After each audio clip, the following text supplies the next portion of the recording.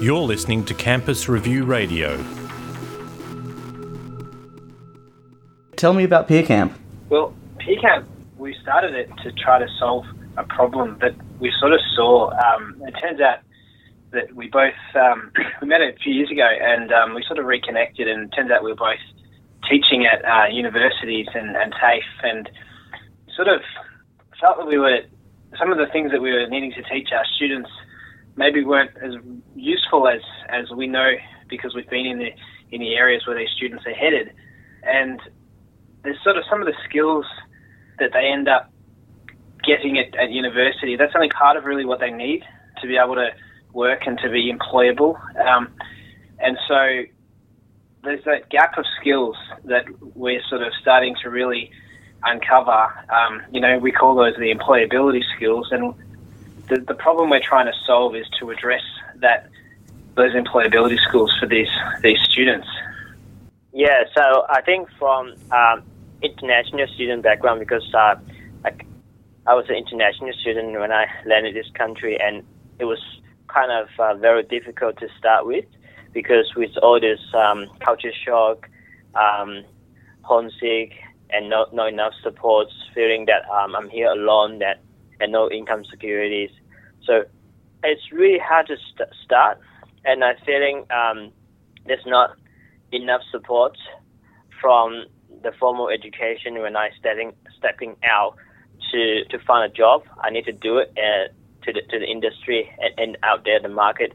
So I was just thinking this could be a way that will be able to help them and guide them, to support them with all this kind of community and the services that they will require, but is missing out there. And so what sort of skills do you help the students gain? Well, probably one of the most important skills, due to the fact you use it everywhere, is your communication skills. So if you take for an example, you take an IT student, they'll probably go and study a range of probably fairly technical subjects, and when they're trying to sort of get a job, and they might be put in front of clients or in front of colleagues to try and ask questions or to deliver some proposal on something that they've been working on, the communication skills that they need are likely to be very different to knowing how to talk tech to a tech audience.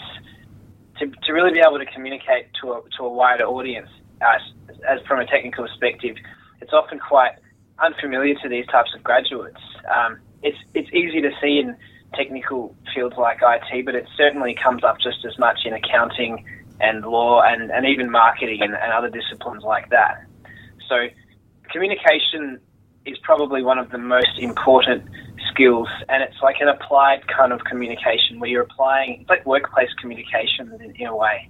I think there's a great point from Stephen, and totally agree. And apart from that, and I think that will other skills, for instance, leadership, interpersonal skills, and also personal brandings, and these kind of skills, problem solving, and the skills that the formal education at the moment I'm providing that enough support.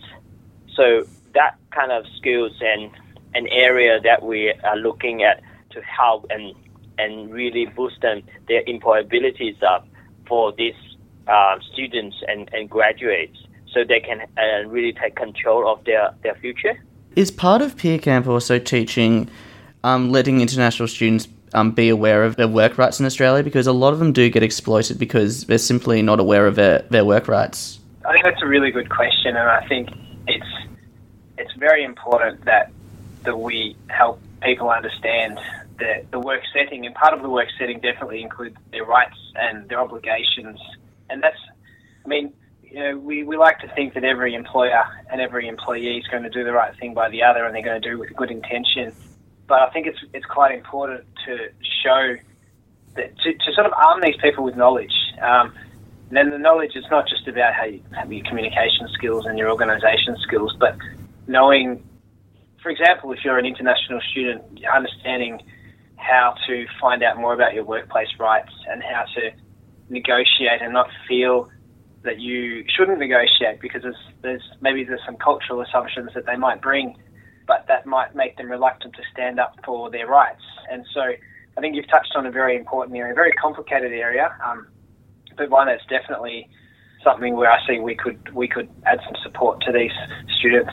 And for me, definitely, and I was from a different culture and I'm not familiar with this kind of workplace rights and what kind of things, the policy that I should follow. And also speaking of my own voice, that I sometimes asking, that is the rule. Would that be okay? I voice up. And would that be okay? Or what happened if I talk to my manager about, would that be happy? So these kind of things that really I can reflect back. And they're very important and key knowledge that the students, especially international students, are often missing. Mm-hmm. So we kind of trying to support them and empower them with this kind of knowledge that they will be able to feel more confidence about what they should get and what they should do or not in their career future.